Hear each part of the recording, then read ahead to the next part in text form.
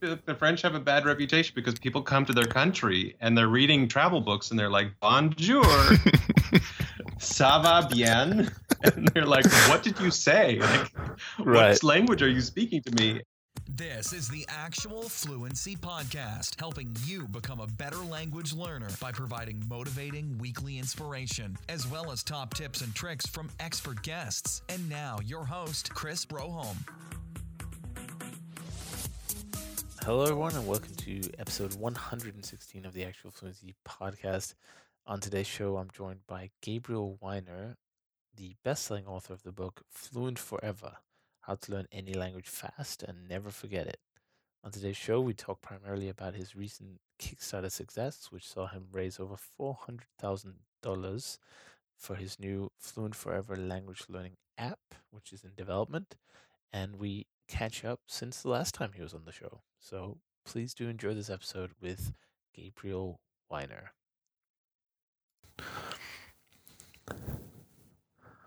All right, Gabe, welcome to the show. How are you doing today? I'm doing well. How are you doing? Fantastically. So as we talked about just before the recording button was hit, it's been actually almost 3 years since we did our last recording, which is quite crazy. It feels like last year. Completely insane. It definitely feels like last year. Yeah. Yeah. Maybe it was last year, and there's just been some kind of mix up in the TARDIS or Matrix or whatever. But before we get into the sort of recent developments, can you let all the listeners know what's been going on in your life in the last 3 years after the release of your bestseller, Fluent Forever? I guess 3 years ago was pretty much right when the book came out. It came out in August, so this is about like a couple months. I guess we must have talked like a couple months after the book came out. Yeah, exactly. And God, that's nuts. So the book came out. That spawned an entire full-time business, basically. I mean, I had done a Kickstarter before we talked that last time. That was to develop pronunciation trainers. That Kickstarter, in terms of my time estimates, I had no idea what I was doing, clearly, because I just finished the last product from that Kickstarter last week. Right. Which is nuts. Now, to be fair to me slightly, is that like when I one of the things that's tricky about Kickstarters is that you set up this funding target and you set up this goal. And usually your first goal is not the only goal you want to accomplish. Like in my case, with that first Kickstarter in 2013, I wanted to create, I think, 10 or 11 pronunciation training apps. And I wanted to do them the very bare bottom, like the base level of what I was planning on doing was just making some small Anki decks. Like that was the whole plan. Make a few Anki decks that include some like spelling, like stuff like B as in boy sounds like what? And you're like, buh. Maybe has pictures of boys on it, like for the B as in boy card. Has, a voice actor or two, probably two voice actors, I think was the goal, where someone could say buh and another person could say boy in the target languages, whatever. And that was it. And I had done that for Hungarian, and it had taken me like 4 hours to kind of cobble something together. And I figured, okay, well, if I'm going to really do a lot of careful work on this, then it will take longer than 4 hours. And I will have more than one speaker, and so that will take more time and more money. So let's set this goal of $10,000 and do 11 languages, and that should take me 6 to 9 months. Right. And that was the first goal. And then that goal wasn't at all what we did. We ended up creating 65 products. Wow. So the workload increased sixfold. And it took us 3 years and 10 months to finish. We ended up producing 32 word lists, which were illustrated by a bunch of web comics. So we had to commission all that stuff. I rewrote all my word lists so they formed into this sort of story order thing. We got typesetters. We had them proofread like 2 or 3 times and run out for beta tests and then sent back in for fixing. We had to get linguists on board to put in IPA for everything, because there's no way to get IPA for things without just finding a linguist who knows it and then correcting their IPA, because there's no good standards on IPA. Right. So this has been an insane, like just an insane journey. Like we ended up like with the Kickstarter, we ended up raising $96,000, which sounded really cool at the time. I was like, oh my God, like I was planning on raising 10,000. Like this is so much money. And like the size of this project was like the idea of trying to do this project for $10,000, like looking back on it is completely insane. Completely insane. I think I was just writing this comment, like a response to a comment on my blog about like, hey, why are the word lists not free? And like each of the word lists costs us around $1,000, and we've released 32 of them. Right. Like this thing has been nuts. So like that's been the last 4 years has been that. It's been just working and working full time on developing all the stuff for the first Kickstarter, and then now like preparing, and the 2 months ago was preparing for this new Kickstarter that just happened. But like, yeah, it's basically been founding a small business and then realizing that my whole life is the small business and then dedicating my whole life to the small business. That's incredible. When you wrote the book and you started making these extra products and you started the first Kickstarter, did you have that ambition in mind, or did you just say this kind of app or pronunciation trainer would be nice to have for people? It'd be useful for some people. It was a few things. I mean, on one level, it was that I had this experience when I was writing the book where I like the first draft of my book was A, terrible, but B, I didn't have a clear idea as to how to deal with pronunciation. I knew the pronunciation was super important, but I didn't know how, like, a good way to get it across to people. Like, I personally, my pronunciation training was like, go to opera school, and like that's not a convenient way to deal with pronunciation. Right. And like that's not a recommendation I can stick in a book. It's like, hey everyone, the key to learning a language, go to opera school. So while I sent in the first draft of my book, which was like the first chapter that I sent in was this awful chapter on pronunciation. It was just like, the epiglottal fricative is made in the back of the throat using the epiglottis. Like just this wonky, like technical, terrible thing. And my editor like basically said, no, like that's not going to happen. I will cancel your contract if you send this to me again. And I started doing research, trying to figure out pronunciation stuff. Like, what can I really advise people to do other than like, hey, go out on YouTube and good luck. Right. Pray that you find a good teacher on YouTube, basically. And then I came across this research that turned into the pronunciation trainers, which was this minimal pair testing thing using Japanese adults, trying to see how can you teach them to hear the difference between rake and lake. And I tested it. And so I like the concept there is basically you play rake or lake at random, and then you test someone who can't hear the difference, and then you show them immediate feedback. And then if you do that for like an hour, then they permanently pick up the ability to hear the difference between rake and lake, which is like super cool research. And so I was like, well, I wonder how that feels. I wonder what that's like. And I built that for Hungarian, and it took me like the 4 hours to assemble it. And then I played with it for 10 days, like 20 minutes a day. And then at the end of those 10 days, I basically did as good, if not better, than that half semester of opera training in a particular language. Wow. And like this was a 10-day replacement for go to opera school. Can you give an example of that? Like, just out of curiosity, I know a bit of Hungarian, so it'd be fun to just hear an example of a minimal pair trained in Hungarian. Sure. Things like there was kor, like those are three different ones. Right. In kor and kor, those are close enough. Like those are far enough apart. But like kor and kor, like this extra long o, I could not hear initially. Like I was not, my ears were not used to the idea of length distinctions in vowels. They were a little bit used to length distinctions in consonants because of like Italian, but not at the ends of words. So things like forget things like hol and hol. Right. Where it's like, oh, it's an extra long L, but there's no vowel afterwards. Like that's new, and that I wasn't sensitive to hearing. Things like that. Like those were ones in Hungarian that I definitely could not hear initially, and I picked up the ability to hear, and super fast. And I was like, oh, this is really effective. Like, yeah, let's do this thing.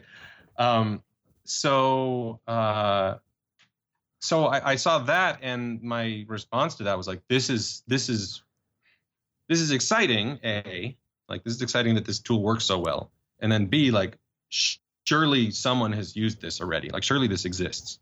And as soon as I realized that, like, it didn't exist, then I felt really responsible. Like, that it was really important that this exists, because, like, the pronunciation has been so devalued in many senses by a lot of language teachers. Yeah. I remember going to the French program that initially sort of turned into my book, and I had come into there with a lot of French training, with a lot of French pronunciation training, specifically pronunciation.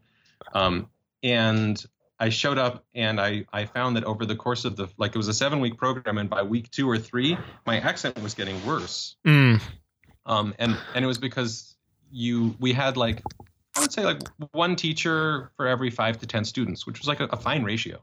But you're talking about one native speaker for every 5 to 10 people who are butchering French. Yeah.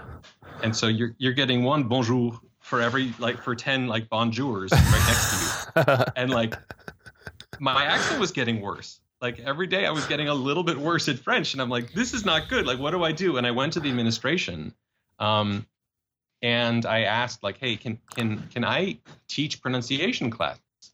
Can we have, like, a workshop? Can we, like, do something about this?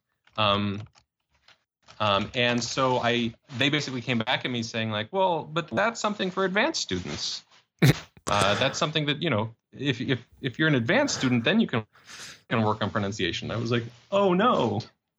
Yeah, that's I'm gonna terrible, lose my isn't accent here. Like, there's nothing I can do. I can't prevent this from happening.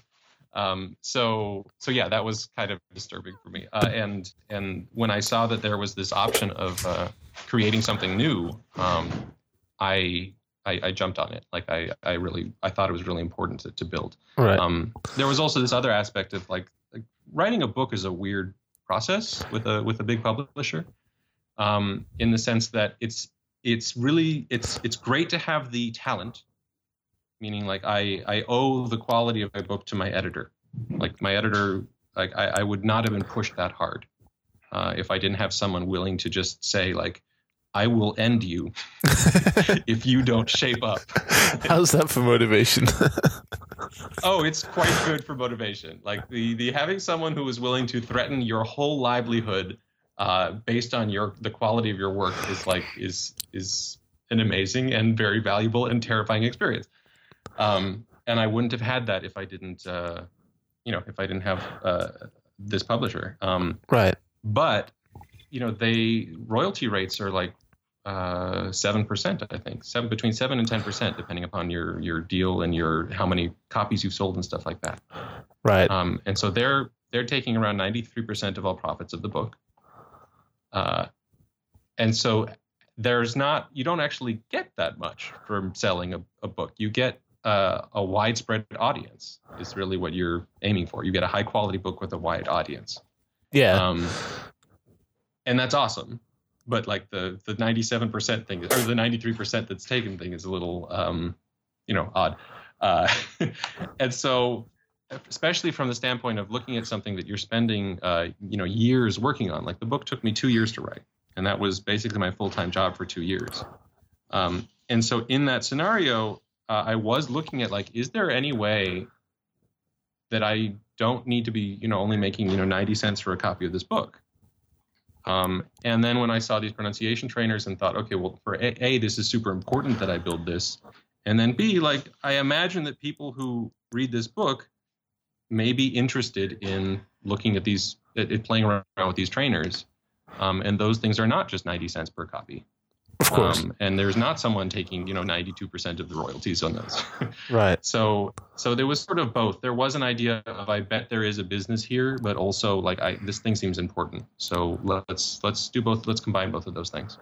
That's really cool. And I just wanted to mention a couple of things based on that. The first is the original episode we did was actually called, like, how to improve your pronunciation or something, because I took the spin because it's the first chapter of the book, and also because you came from the opera training, we had a lot of talk about the pronunciation, why it was so important, and also the fact that you mentioned that it's so underrated, it seems. It's like, well, you can learn the language and then fix your pronunciation after, which is like completely crazy to me that people do this, but I see it everywhere. It's like, well, I just want to speak. Yeah, but it does help you a bit. So I remember that was kind of interesting that was the sort of the overarching topic of the first show was pronunciation, and it still gets ignored.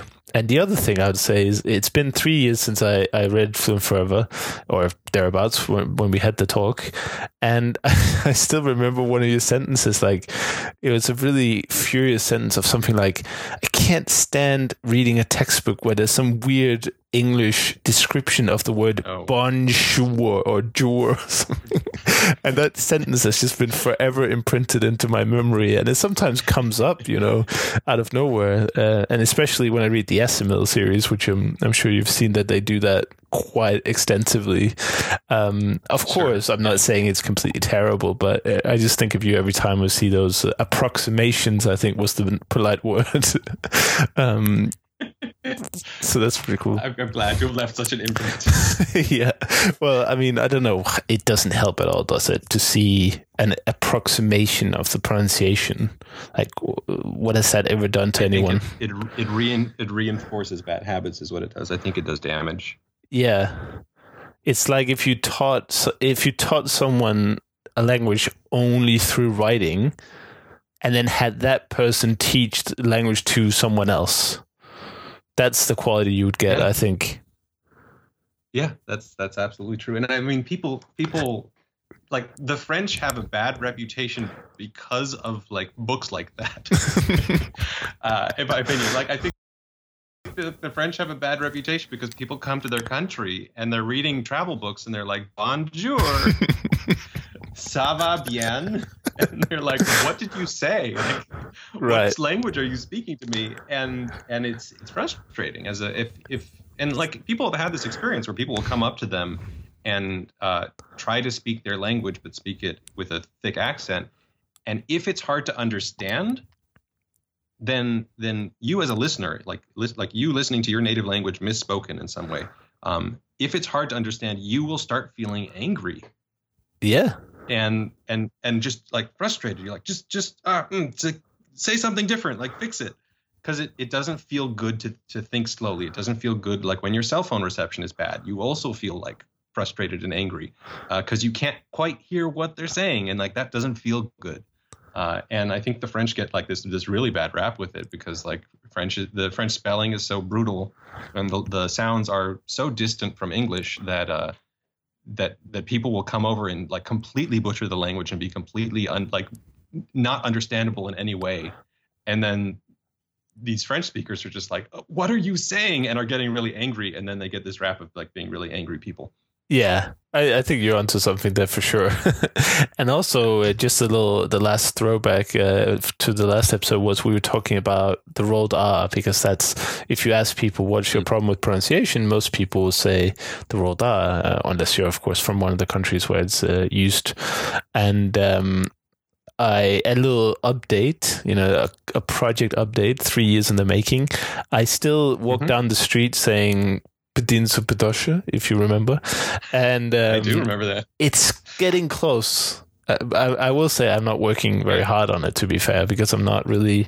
Well, the Russian, I do work on a little bit, which sometimes has they do use the rolled R, but it's not as... it doesn't seem as pressing as Spanish, which I was briefly touching a bit on this year. But it's getting very close, but I'm not sure if I'm faking it sometimes, where instead of like rolling the tongue, it's more like a throttle roll in a way, if that makes any sense. I don't know if any... You might be rolling the back, yeah. Yeah, exactly. So sometimes I actually asked some Spanish speakers, could you judge my pronunciation of this word? I think I said like perro or something. And they were like, wow, you rolled the R really well. And I could just feel that it was wrong. I don't know what I was doing, but it felt wrong. So that's in case people listen to the previous episode before this, that's kind of what's been going on.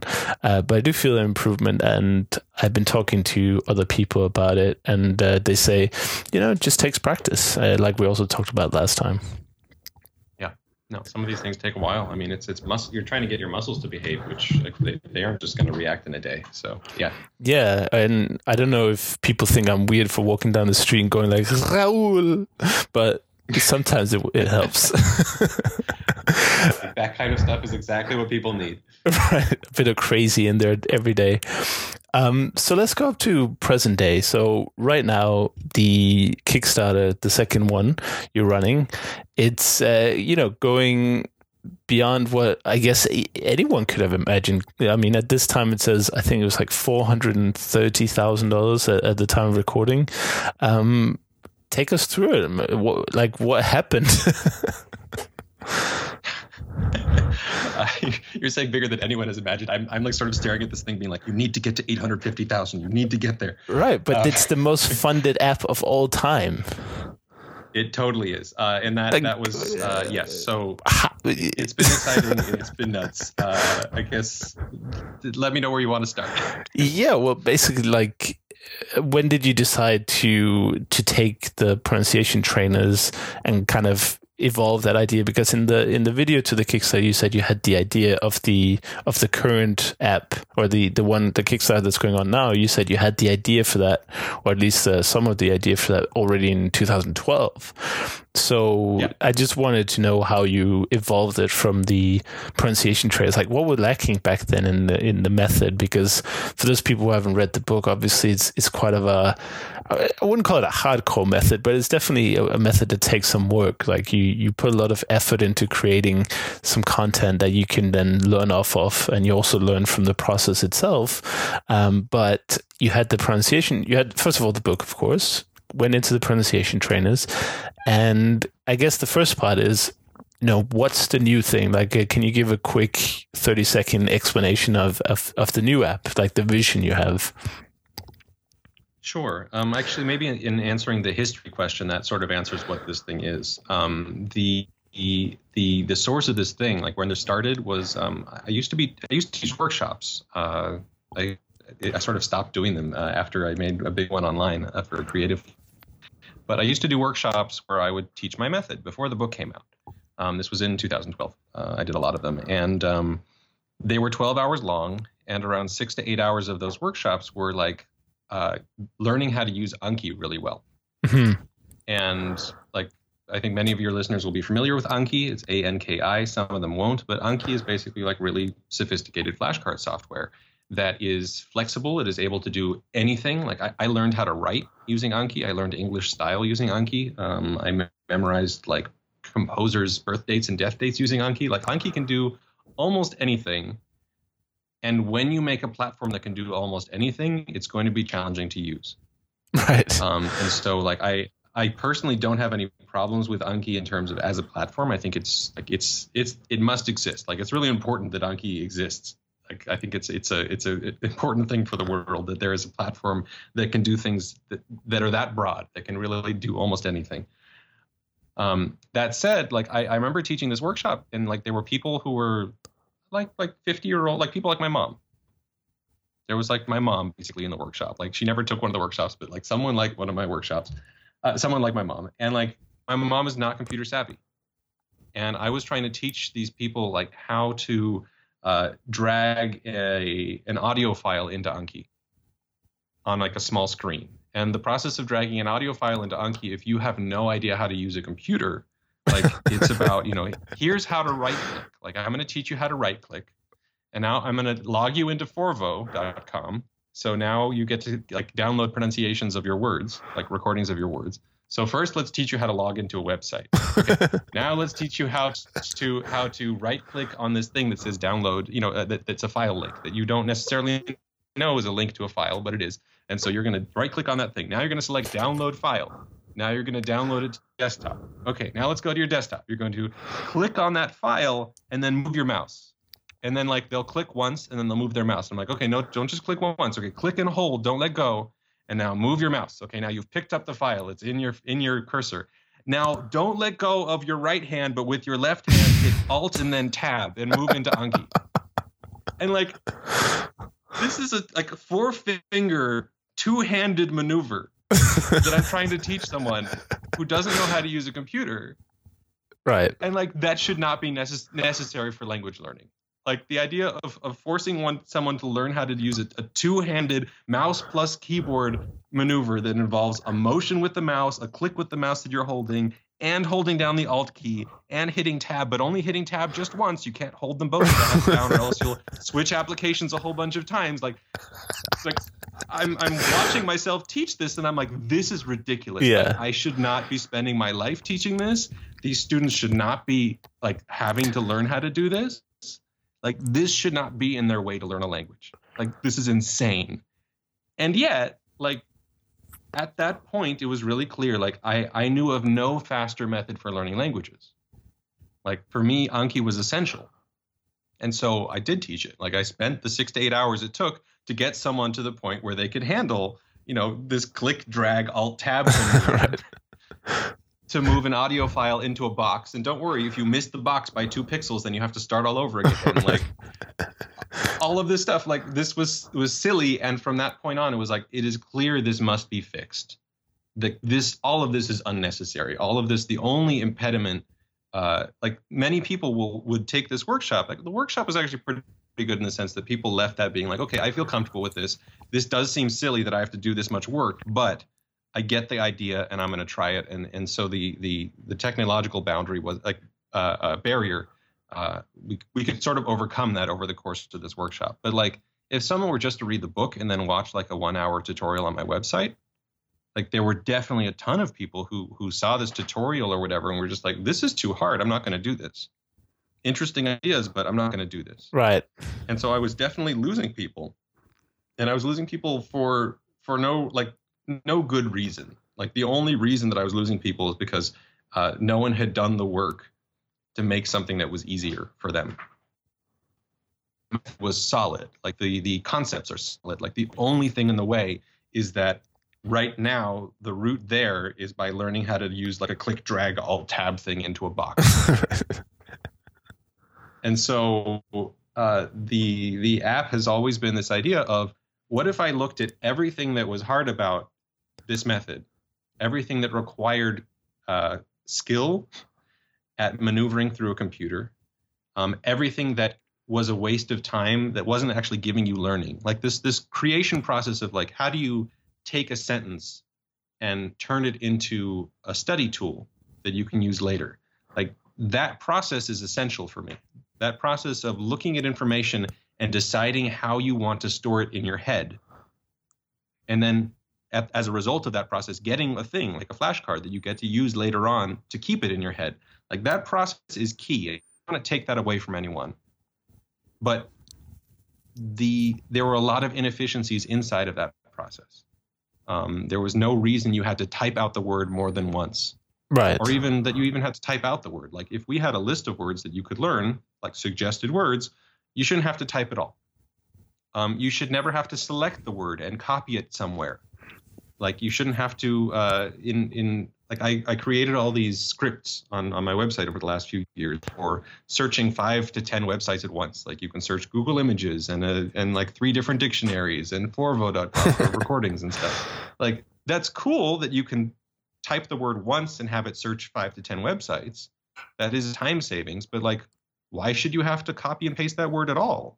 Right. Like that's a time waste. Like I shouldn't need to look on websites. Like there should be a way for an app to look on websites for me.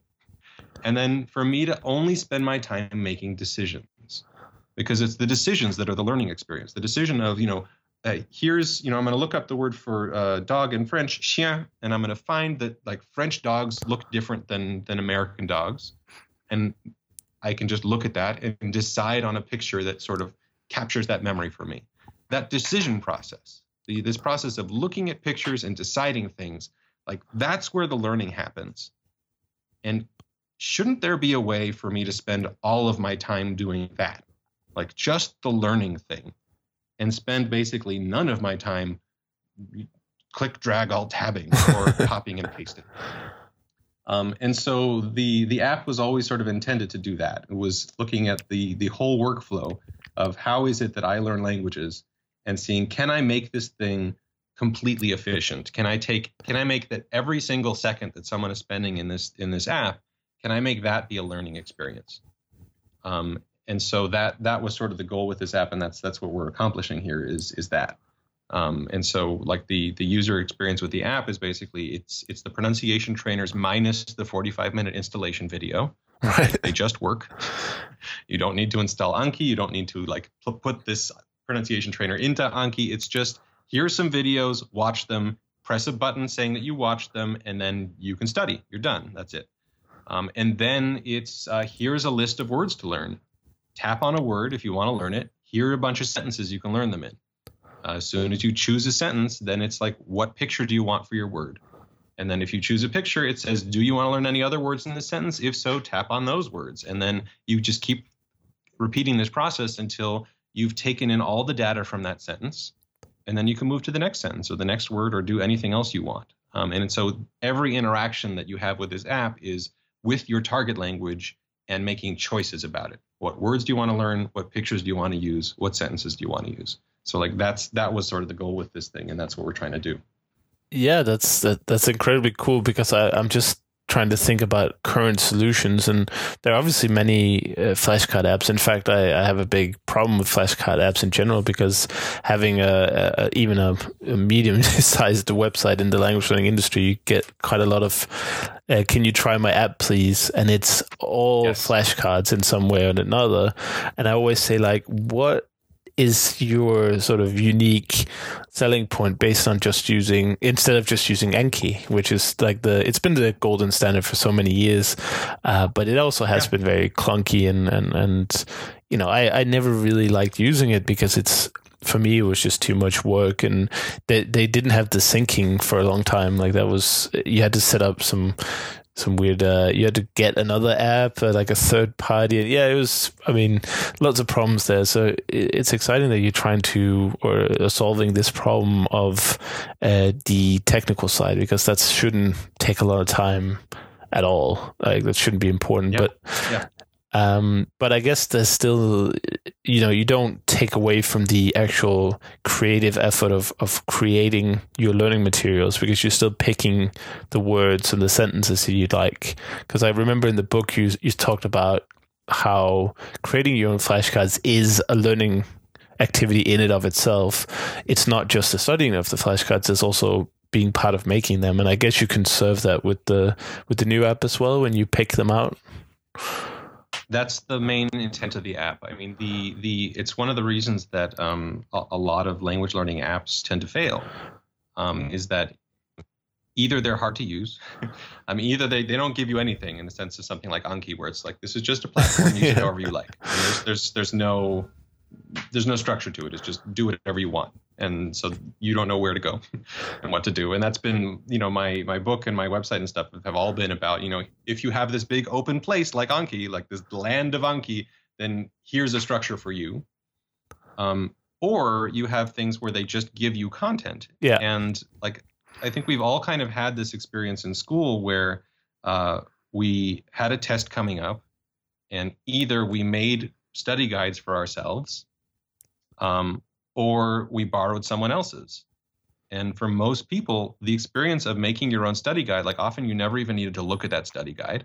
Right. Like you learned the material while making it. And then the experience of using someone else's study guides is generally not very successful. Like generally, if you grab someone else's flashcards or someone else's study guide for a test, and then you look at it, like you won't do well on that test. And that's because like flashcards are an amazing tool. There's a reason why most of the apps that are on the market have something to do with flashcards, is because testing is, as far as I recall, 5 times more effective than reading. Like if you just present information to someone as opposed to you testing them on that information, they retain things 5 times more if you're testing. Yeah. But if you're testing stuff that someone never learned, then like that's not a good route to learning that material. Right. Yeah. Like flashcards are super for remembering stuff that you've already learned, not to learn it in the first place. Right. And so for me, the learning experience is in looking at material and making decisions about it. And so that's been the whole goal of this app, is how do we preserve all the good stuff about flashcard creation and get rid of the bad stuff, which is like, oh, isn't that a lot of work? Like, it's just, can we get rid of the work part and leave all the good stuff, the decision part? Because making decisions is is fun potentially. Like it's and not just potentially, it's fun. Like you looking at a bunch of like Spanish language memes about dogs and being like, that's ridiculous. I'm going to use that picture. Like that's fun. Yeah. I haven't met people who don't really enjoy that process of getting surprised. Like we like being surprised by what we see. But you having to do this sort of busy work of like, okay, well now I have to type this word in 5 times, or now I have to select this word and like delete it and put in underscores so it's a fill in the blank sentence. Like that's not fun. That's just repetitive motions over and over and over again. Right.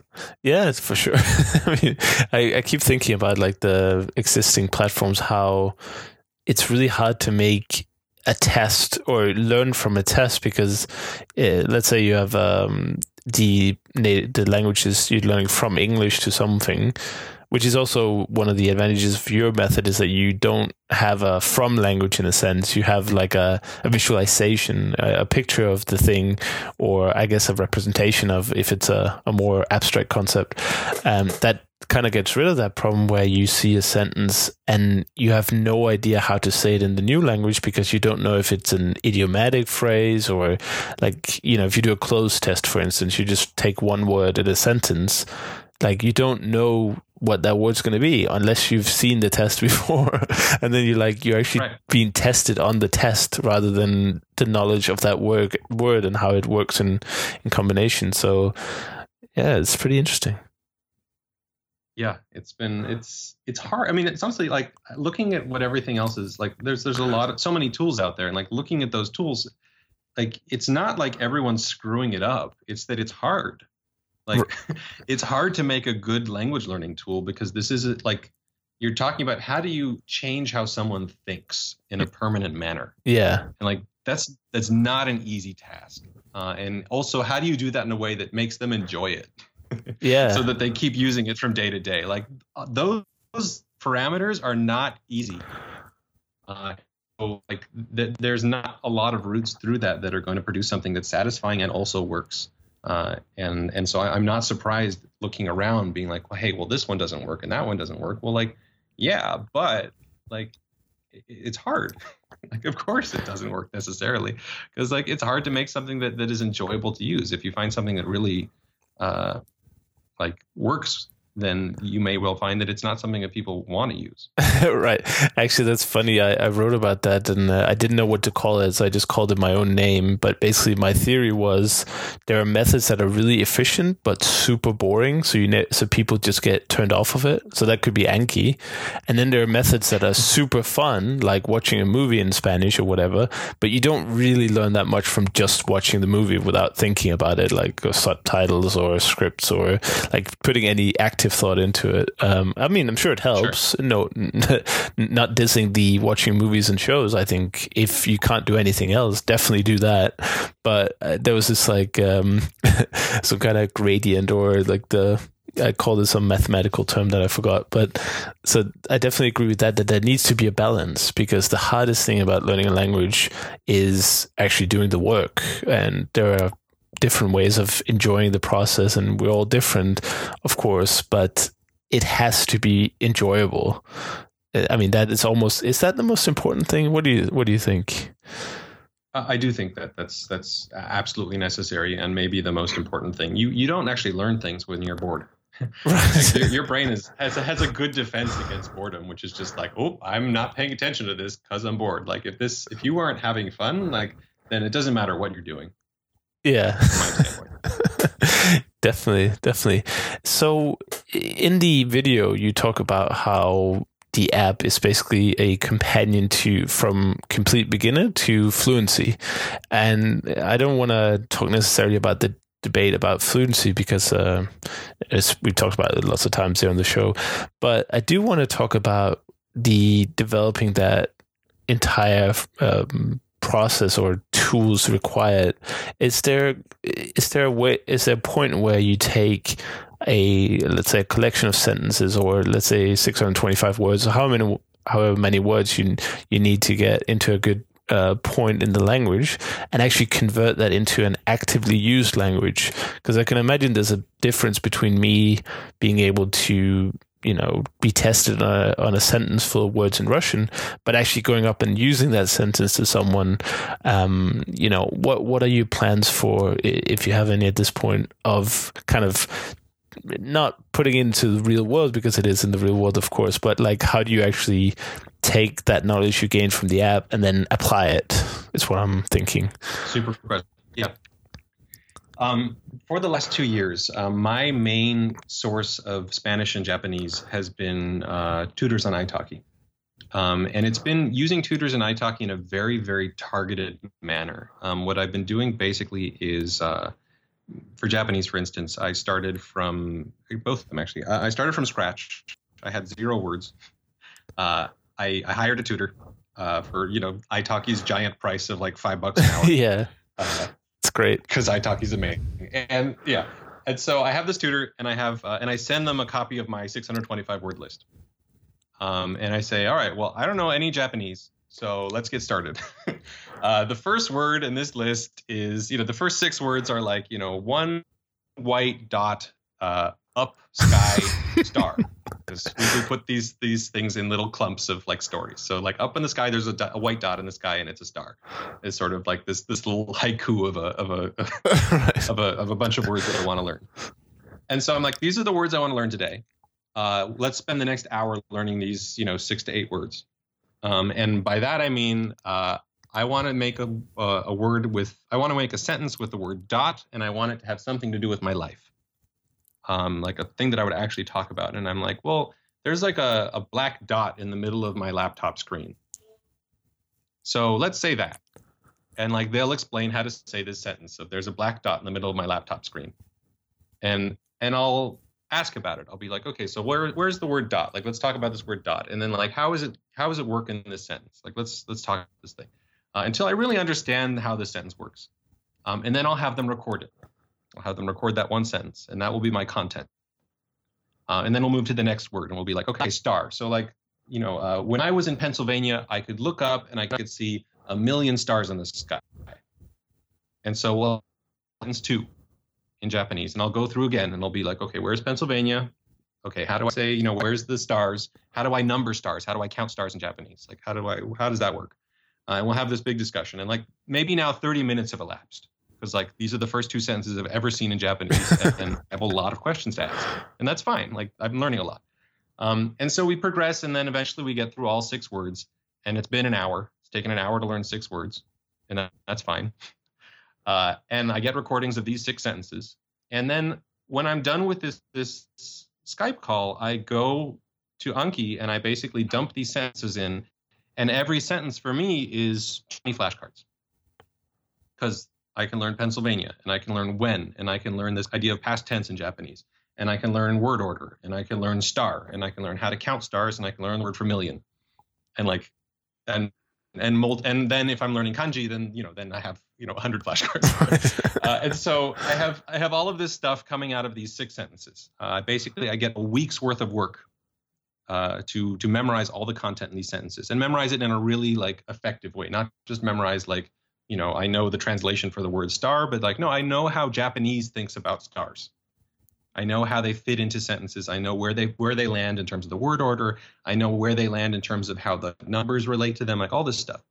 And so the result is that I've now internalized that hour-long conversation. That's now in my head in like a really effective manner. Like that's now Japanese. That's not some information about Japanese. That's actual Japanese. And next week I do the same thing, except now I can make faster progress. I go through maybe 8 to 10 words, and I start picking up Japanese phrases, and I start asking things like, how do I say, can you repeat that again in Japanese? And so we'll learn that, and that'll be a recorded sentence too.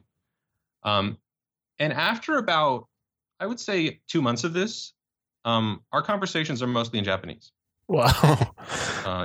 It's a gradual shift, but because I'm internalizing like literally every word that happens that I think is useful, that becomes internalized for me.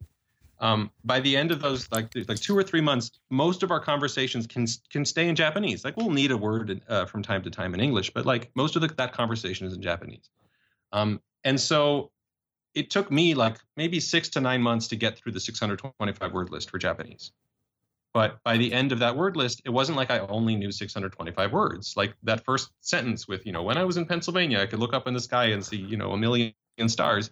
That's not just the word star. Right. Like it's a lot of course. How many flashcards? A lot.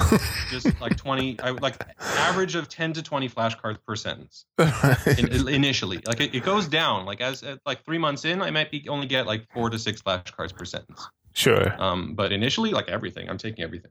And so 9 months in, I'm holding conversations about and I'm dancing instead of jumping to English when I don't know a word. I try to explain the word that I'm looking for in Japanese. And so at this point, I'm able to speak like conversational Japanese at like a B1 level.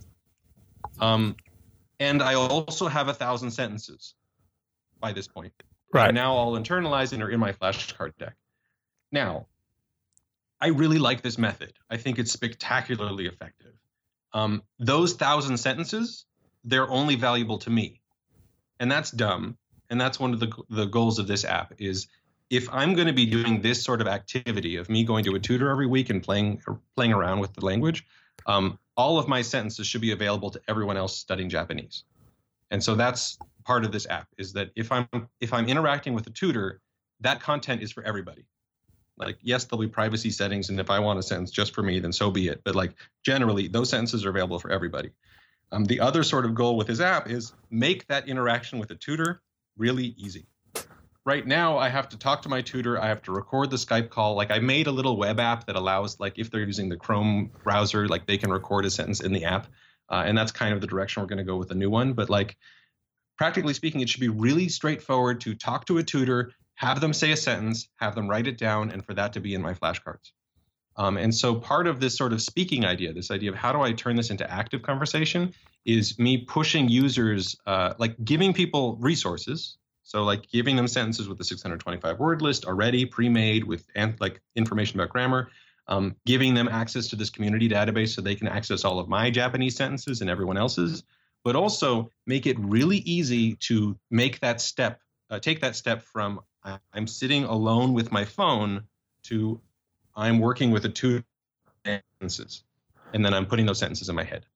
And so that's sort of the super long way of answering your question of like, how do you move from this passive thing to active, is that I think that interaction with the tutor is the most effective use of active communication time.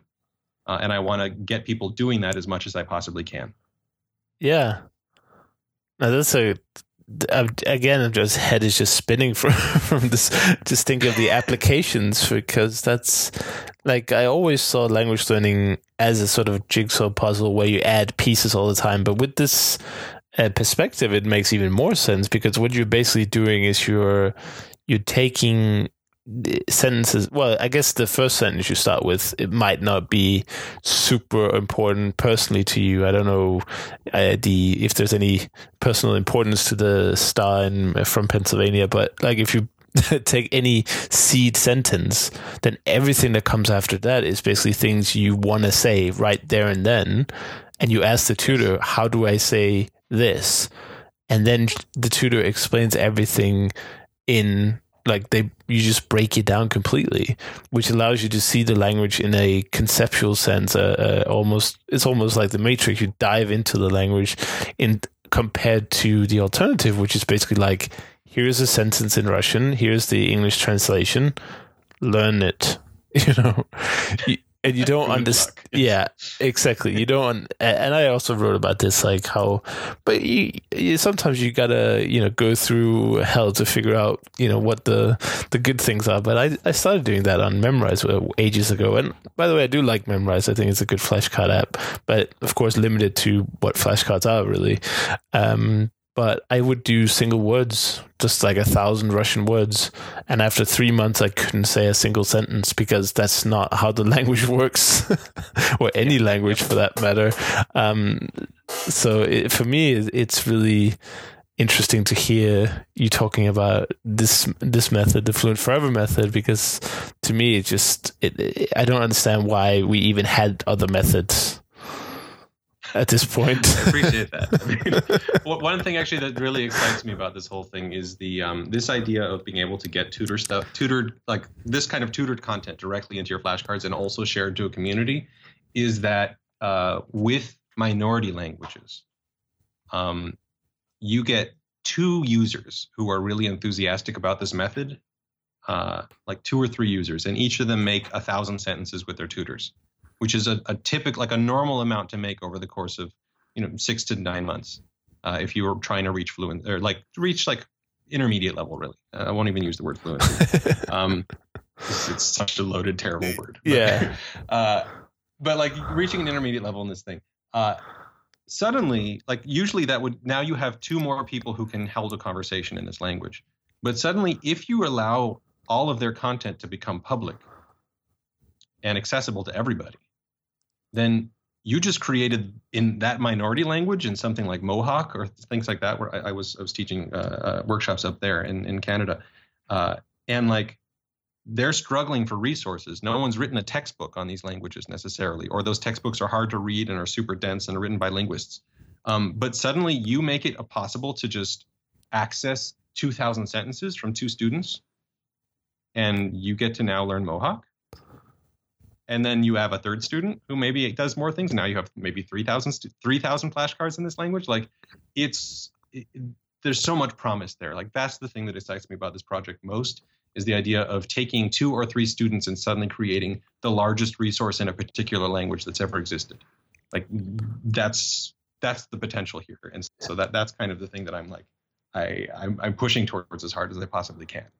Yeah, for sure. I mean, that's really cool. Also, I'm not personally a huge, I don't have a huge interest in minority languages, but I know that a lot of people listening have the passion for that. A final thing before we call this episode was just how do, if you're sharing this content on a platform, I can see the benefit of it's basically, I guess, crowdsourcing in a way. You're crowdsourcing the sentences to a degree, but how do you then make them your personal sentences? Won't that limit my learning if I'm using, let's say, your Japanese sentences to learn with?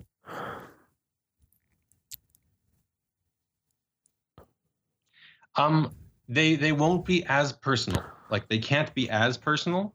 But because you do get to choose your words, meaning you get to choose which parts of those sentences you find most interesting, and because you also get to choose your pictures in terms of how you want to sort of symbolize this part of the story to yourself, that process does personalize sort of any content on some level. I have played with both. I've learned Japanese in part from these tutors, and in part being like, I haven't, my tutor was away this week and I couldn't work with them, and I still want to learn more. Let me grab a sentence from online. And grabbing a sentence from online, it still does work. It's not as good as a personalized one, but it works quite well because you're engaging with it, because you're choosing your words and you're choosing your pictures. And so there is always an aspect of personalization there. And even with someone else's content, that you still get to add that in because of those choices you're making. So I think that there is a loss of effectiveness, but not a total loss of effectiveness. I think you can do a lot with access to someone else's sentences, especially when you're actively going out there and looking for them. When you say, I want to learn the word, dog, let me find 5 sentences with dog and choose the one I like the most. That active search is a sort of personalization thing. You're choosing what your preference is another kind of personalization thing. So I think that's never gone. Right. And so to that end, I think there is, you do retain the personalization. This thing so effective. Right. And if I can give you a suggestion, something cool would be if you have sentences loaded in that you're working on in the active library or whatever the name will be for it. If you could mark a certain part of a sentence and say, there's something here I don't quite understand, put a little note in, and then the app would automatically create a report that you could bring to your next tutoring session. That would be pretty cool to have, because I think that often when you learn on your own, which I think a lot of people prefer to do, you often end up thinking like, I don't even like, why is it this word and why is it this ending and why is it that honorific or whatever, you know? But if you could put a note in it, then you could get it sorted out later while still maintaining efficiency, because I assume you can learn a lot more on your own, really, because you're not tied down to a teacher schedule or like a quiet place sometimes also. So that could be cool. But anyway, time has flown, and it's now in the middle of the night here, and I don't know what time it is over there, but I suspect it's getting later as well. So it is. I just want to thank you so much for coming on and sharing the app. And just to be clear to people, there's still time. There's still time to join the Kickstarter. There's a couple of days left. I don't know entirely when this is going out, but let's just say I'll get it out before the Kickstarter ends for sure. Awesome. And people can search for Fluent Forever on Kickstarter.com. And it will be there. If it's not on the front page, no, it probably will be. And what kind of rewards can people get if they decide to back your idea? We have a lot of stuff. Basically, joining the Kickstarter gives you a lifetime discount on the access to the app. We found early on we had to do some sort of subscription model. I was aiming not to, but we have to, because it costs money to use Google Images, and Google image search is such a key part of this app that I wasn't comfortable with any way that would get rid of that. And so we basically. Everyone as part of the Kickstarter has a super cheap subscription model. Everyone after the Kickstarter starts getting more expensive. Or we have sort of lifetime subscriptions where for people who really don't like the idea of subscriptions, we have just lifetime access to single languages or lifetime access to every language we ever do for people who are just like, I want to learn 10 languages. Like, okay, for you, there is a thing. But yeah, so basically there's different access to the app for different amounts of time all the way up to lifetime. That's cool. And the languages, how did you pick the languages? Was it just your personal interest, or do you have some kind of like a scientific approach to what languages you're rolling out first? That's basically based on popularity. If it was just on my own approach, I would only make an app for Japanese. But yeah, no, we're aiming, like I'm aiming to hit the stretch goal that means that we get to cover all language, period. This idea of two students want to learn Mohawk, then so be it, and they can, and everyone can share their resources. That's going to be once we hit 850,000. That may happen during this Kickstarter, and it may happen shortly thereafter. We're going to launch an Indiegogo campaign right after, like the same day. The prices will go up because we want to, give the Kickstarter people their bonus for really coming in super early. Early bird. But yeah, the early bird thing. But there will still be an Indiegogo campaign, mostly so we can keep how much funds we're raising, so that we can see how far we get in terms of stretch goal. Because I do want to keep adding languages and features to this thing all the way up to hit language. Fantastic. Well, have a great day and best of luck with the rest of the campaign. And if anyone is interested about Gabe and his projects, then fluent-forever.com is the place to go to. And other than that, just happy learning. And I hope we don't wait 3 years until the next call. Yeah, me too. All right. See ya. All right. Thanks so much.